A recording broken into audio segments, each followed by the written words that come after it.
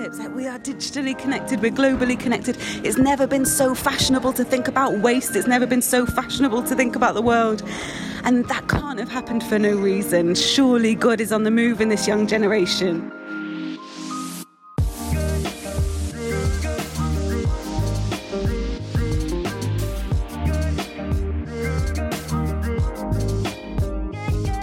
Welcome to the Together podcast. My name's Dan. And I'm Emma.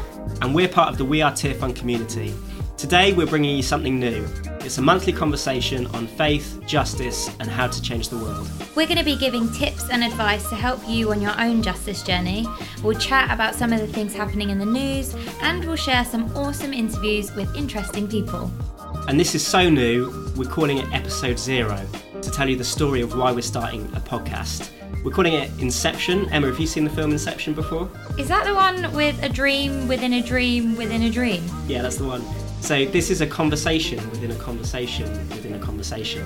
So I've had several chats over the last few weeks with people about the potential of a generation to change the world. Okay. And so we've joined all of those conversations together to tell the story of what we're doing here, what we hope to achieve, and how we want people to get involved. Okay. Sounds good. Well, who did you talk to? Well, my first conversation was with Dot Tyler, who is another member of the We Are Tear Fund community. And we met in a train station. We were going from A to B, talking about our highlights for the summer, talking about how excited we are for the potential of this generation who are making a huge difference. And because we'd wanted to record a podcast for a while, I just took out my phone and recorded it. Nice. You say nice, some of the sound quality is not great because it's just an iPhone. The background noise is pretty bad. But what we were talking about was really exciting and something we wanted to share with you today. But before I do, let me just briefly introduce you to my church leader. So my name's Ollie Stevens. I'm one of the elders down at King's Church in Eastbourne. I lead our Hampden Park site, maybe 800 in attendance each Sunday. We also have a church venue right at the heart of the town centre. And actually, I moved to Eastbourne as an 18-year-old, as a student. So I've been here 15 years now. Got really quickly stuck into the church, involved in lots of different areas of leadership, through young people, through to the students and 20s work that was going on here, and eventually actually planted the church that we've got in the town centre, meeting at a theatre, really in the heart of the town, trying to find students and 20s, find a place and a venue that they could come along to that was accessible for them, right in the heart of their community, rather than bringing them out to the industrial estate on the edge of Eastbourne. And yeah, as a church, we've got a site over into Seaford as well, just the neighbouring town. Awesome. But yeah. I bet you're wondering why I'm asking you to come on this podcast. I am. And all will be revealed as I tell you a bit of a story of why we're starting this podcast. Okay. So let me tell you the background. It started when me and a colleague met in a train station. The next station is Paddington. Change for the Bakerloo line and National Rail services. Mind the gap between the train and the platform.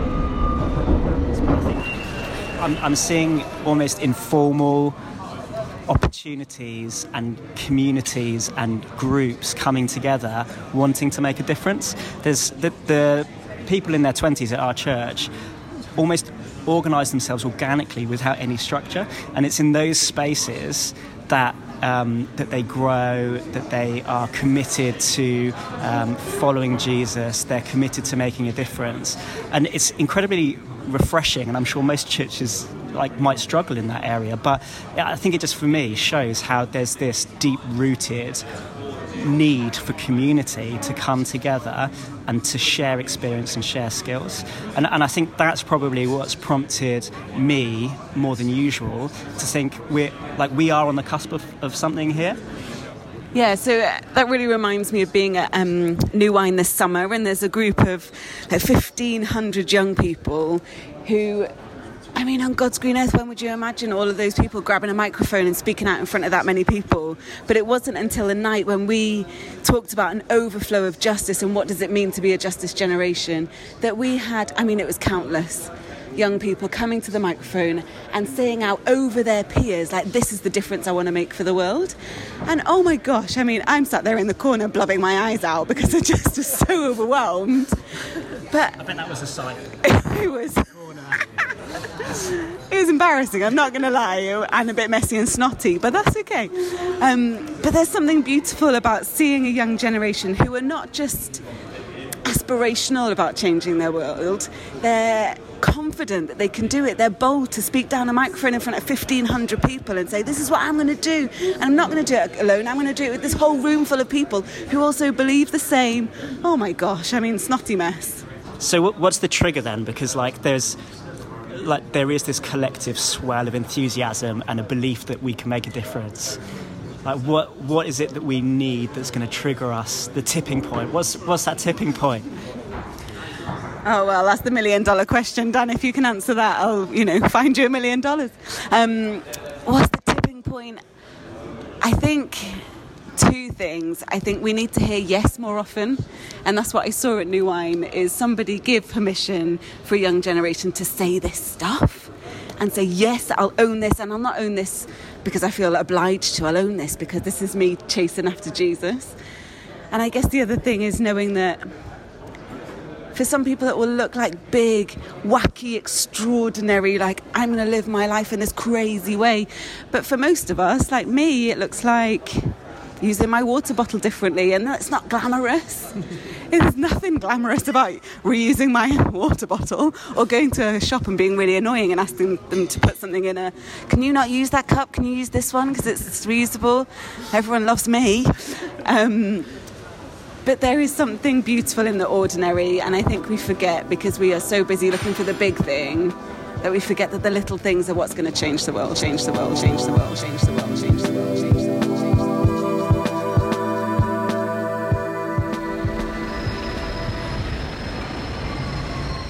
So here we are, Yep. me telling you about that conversation I had in the train station. Yep.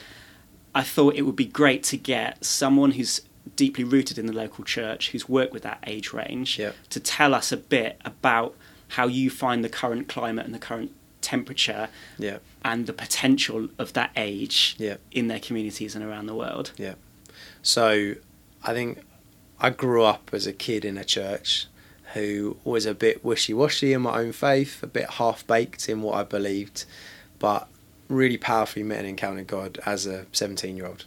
And it set the course of my life. I like to call it, I just felt like God ruined me for anything else. I just wanted to serve his purposes, build his kingdom, be part of a local church connected to what he did.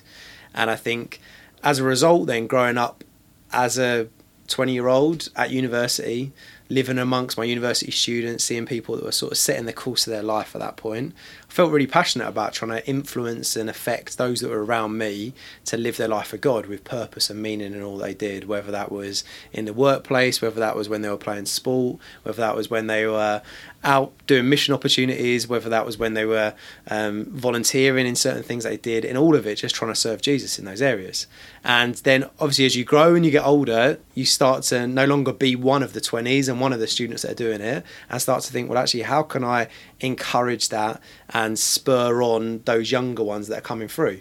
And now probably my greatest joy as a kind of mid-30-year-old sitting there leading a church is when I see people who are the same age as me, and they've got God right under their skin, and they're from that young age pointing themselves in the direction of saying, whatever I do in my life, I'm doing this in pursuit of God and Jesus in all that I do. And it's just a joy, like such a privilege to see it. And so when I see people, I wasn't great. My character needed a lot of changing as a teenager and a 20-year-old. You just need to learn a lot of character things. When I see people with good, godly characters, and then they also have a pursuit, and then competency and skills and abilities and talents comes out, and then they use all of that, not just to make money or to be successful or to be popular, but because they want to serve Jesus, whether that's in schools, in hospitals, in local communities, in the church, wherever it would be, anywhere across the world really, as they're doing those things, using it ultimately to serve Jesus in all they do. It's just, as a leader, it's like the greatest joy seeing it happen. Yeah, I can imagine that's so good. And I look around the church on a Sunday morning and I see that group, probably like 80 or so in that age bracket. Yeah. And what's really interesting, I don't know if you agree with this, but it seems like there's much more of an organic community in churches in those age groups now. It's not so much of a structure, these are the things we're putting on and these are the things we're encouraging. It feels like there's this self-belief that with God they can do anything, and they're actually acting on that. It feels like a progression. It feels like we're at this kind of tipping point where there's a generation ready to take action. Exactly. And I think it's that thing. I think it's being aware that you don't have to wait until the structure's in place and the system's in place in order to be able to do something. Actually, maybe you're the instigator to change that needs to happen.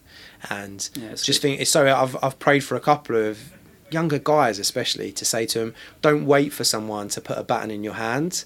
Realise that if God's rescued and saved you, the baton's already in your hand, and what you need to do is start running. Like, stop waiting for permission to run and just get running after things. Sometimes you need to be shaped and influenced. Sometimes you need to listen to good godly wisdom. You need to listen to maturity of leaders that have run before you and can say, don't run that direction, run like this. That's a better technique to the way that you're running. But the worst you can do is just be sitting waiting for someone to say, get up and go. You know, Jesus grabbed his disciples and he said, come and follow me, come and do it, get moving, be active now. And so seeing that amongst young teenagers, 20s, that are wanting to make a difference exactly where they are at this moment now is amazing. And even starting with the small stuff, you know, it isn't going straight away, how can I do the big things immediately? Sometimes that shows a little bit of maybe immaturity in people, that they just want the big stuff. Sometimes it starts by just doing the one little thing that you can do, making the difference to the one person that you know, or the one place that you've been put in, or the one circumstance that you've got. And as you do it and you're faithful in that, God gives you more and more opportunities to affect and influence more and more people.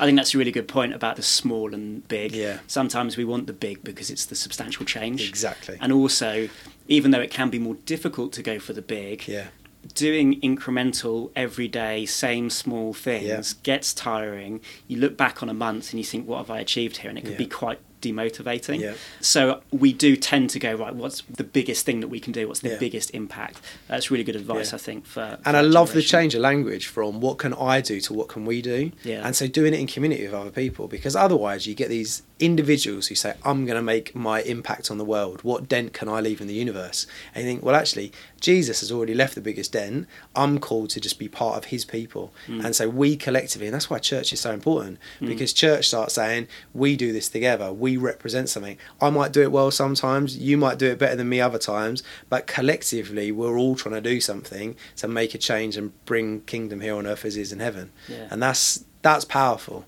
because it's much more than one person and their mission. You know, we're sitting in a room where on the wall right next to us is a quote from my mate Jez, who leads the church in Zephyr, that says, if you want to go fast, go alone. But if you want to go far, go with other people. Yeah, we have that on the wall in the office as well. It's a great quote, because you can run off in your strength and try and do it all on your own. When you catch other people up in it and it sees a movement of young people wanting to do things together, spurring one another on, you know, it keeps going. Even if you fail, even if you don't succeed, what you're believing and what you're part of continues to move forward. Yeah, definitely. And that's one of the reasons behind the podcast is let's tap into a media that can reach more than one person. Let's create something that can be distributed to a community that people can pass on to others. Let's hear from those voices. Let's invite guests on. Let's invite feedback, questions, because there is a generation of people out there who are just like us, who want to change the world. Yeah, and I think I love the fact that people now aren't impressed by big, slick, smooth organisations, because shiny things often feel like maybe they're covering something up. So often what people want now is something that's real and tangible and authentic. And in order to do that, it doesn't happen by just one-off events. It doesn't happen by just putting on a show or a performance once a week at one time where you see me at my best.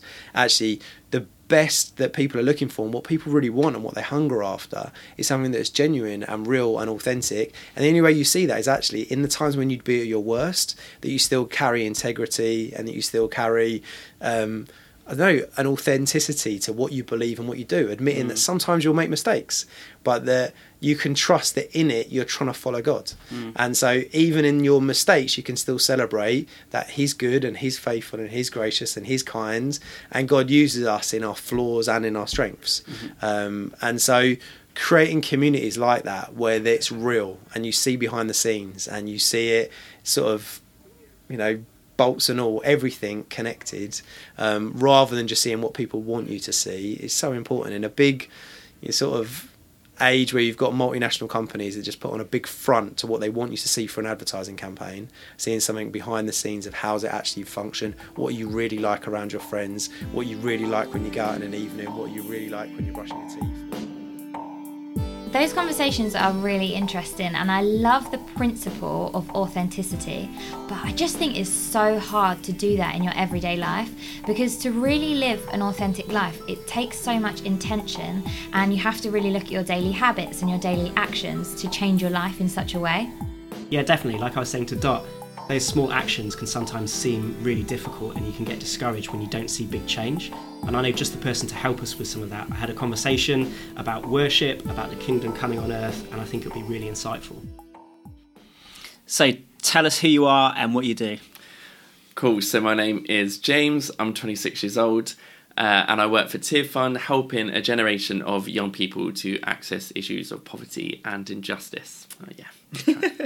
I'm coming to you with a big question. Okay. And I'm expecting some big wisdom from you. Ooh. We've had conversations like this before, so I'm expecting good things. But we've been talking a little bit about how, as a generation, we have an opportunity to change the world. Yeah. And we can do that through our lifestyle choices. But it kind of poses a problem in that we can be demotivated by the amount of effort that takes, particularly when we might see some feedback about change comes through petitioning the government or getting the big organisations and companies to change their policies. And that can make us feel, why am I even trying to do all of these things in my everyday? And so I know we've had some conversations about how you approach it, but maybe tell us a little bit about your initial thoughts on that and why we should still try and make a difference. Big question. Yeah, big question, big question. So I suppose in brief, to kind of kick us off, I think it's taking the focus from necessarily our actions to why we do them. And I think the reason why we do them is ultimately our actions and what we do in all of our life is an act of worship. Worship isn't the time of the singing. It's not the time where the kind of, the guitar chords are playing. And we're in a moment with God. Actually, our worship overflows from that. It's all of life. And so I think, firstly, it's just trying to see those kind of those everyday actions, our everyday rhythms. How we choose to where we choose to use our consumer choice as part of our kind of rhythm of worship to God, and seeing those everyday actions as part of our lifestyle. Yeah, I really like that. I remember the phrase. Like everyday liturgy. So Church of England, you're reading every Sunday, you're reading the same liturgy, and the repetition of it is an act of worship and an act of you remembering what God has done and why we're motivated to make a difference and motivated by our faith. And so those little actions just weaved through our life are almost like that everyday liturgy of us saying, no, we're putting markers down in our lives as a remembrance of what God has done for us and what he's calling us to. Yeah, and I think sometimes it's so easy to see justice as some almost like a bolt-on to our everyday life, whereas actually I think if we think of it through the lens of worship, and actually they are actions of worship, then everything flows together. That actually to be a disciple of Jesus means all of our lives, everything for all of our lives. And so I think it's not trying to kind of when we look at it through that lens of worship, justice doesn't become that bolt-on thing that we do, whether or not we choose not to shop in a certain place or we choose not to buy a certain thing. Actually, where it becomes a broader thing, it becomes a bigger picture, and it becomes part of our everyday, being an everyday disciple of Jesus. Yeah, that's good. What do you think then, as we're trying to be an everyday disciple of Jesus, those moments where we do get discouraged? Yeah. What would your advice be to someone who's stuck in a rut? What would be your one bit of advice to someone in that situation? Is it okay if I have two? Is that too cheeky? No, just one. No, I'm joking. You can have two. Okay, so two. Thank you. They better be good, though. Hopefully. We'll see. So the first one, I think, is being part of... Actually, it's a bigger picture. We're part of this theology. It's this theology of restoration, almost. We're partnering with God, the creator of the universe, in restoring his world. And I think it's so it can sometimes be discouraging when you sit and think maybe impact, etc. But actually, when we look at our everyday actions and the rhythm of our life is our partnering with God in restoring his world. That means that every simple action brings restoration. And I think so that's the kind of that first thing is we're partnering with the God of the universe in bringing restoration to a broken world in our simple everyday actions. So therefore it does mean something, and our actions have great significance, even as small as they may seem. And the second one is almost seeing our actions as almost like a prophetic declaration. We as Christians have a vision of a world that is bigger than ourselves. We have a vision of the kingdom of God coming to earth, and that is seismic. That is kind of almost radical hope that we dare to see a world that we don't yet see, but we're seeing them with the eyes of heaven. And I think our everyday actions are almost being part of a prophetic declaration of that world that we see. So actually, I'm choosing to maybe eat less meat, for example, because of a prophetic declaration, that I dream to see a world where actually the kind of the environmental impacts of climate change are not affecting those people around the world, that I want the best for those people. And so I'm having a prophetic declaration of a world that I choose to see, and I'm using my actions to almost call that into being. Yeah, I love that idea of having the end game in mind. If we're bringing God's kingdom, there's that phrase, the now and not yet, which gets bandied around a lot. Yeah. But that's almost perfect for this, isn't it? It's like I'm taking action now because I'm bringing about the restoration that is involved in bringing more of God's kingdom to earth. Yeah. And that's partly because I'm hoping that makes an impact, and I'm trying to make a difference in a statement now, but also with our eyes on the end game of bringing God's kingdom, and having that in mind as well. Yeah, and I just think it's that getting that almost like we are part of a bigger story, that it's also just not thinking about us and our lives, but together our actions are creating a collective prophetic declaration that we're collectively restoring God's world, that we don't do it in isolation. And I think that's something really key as well when you look at the early church community and you think about how they did life. They did it in community, but because you can spur one another on together. And I think when we get a little bit disheartened, that whole idea of doing things together is really, really important in that time, to be like, actually, we are part of that bigger story. We're part of God's restoration plan. We're part of making a prophetic declaration together as a community. I think it's really good to end with what James shared about our everyday actions being acts of worship, and about us having the end goal in mind. I think that's really helpful, not just for this episode, but also to set us up for future episodes as well. Yeah, I totally agree, and that was really helpful for me as well to listen to those conversations. But we would love to know what you guys think. Do you have opinions, questions? Let us know. We want to hear from you. So you can contact us via social media at We Are Tearfund on everything. And if you've liked today's podcast, then we would love for you to subscribe and join us on the next Together podcast.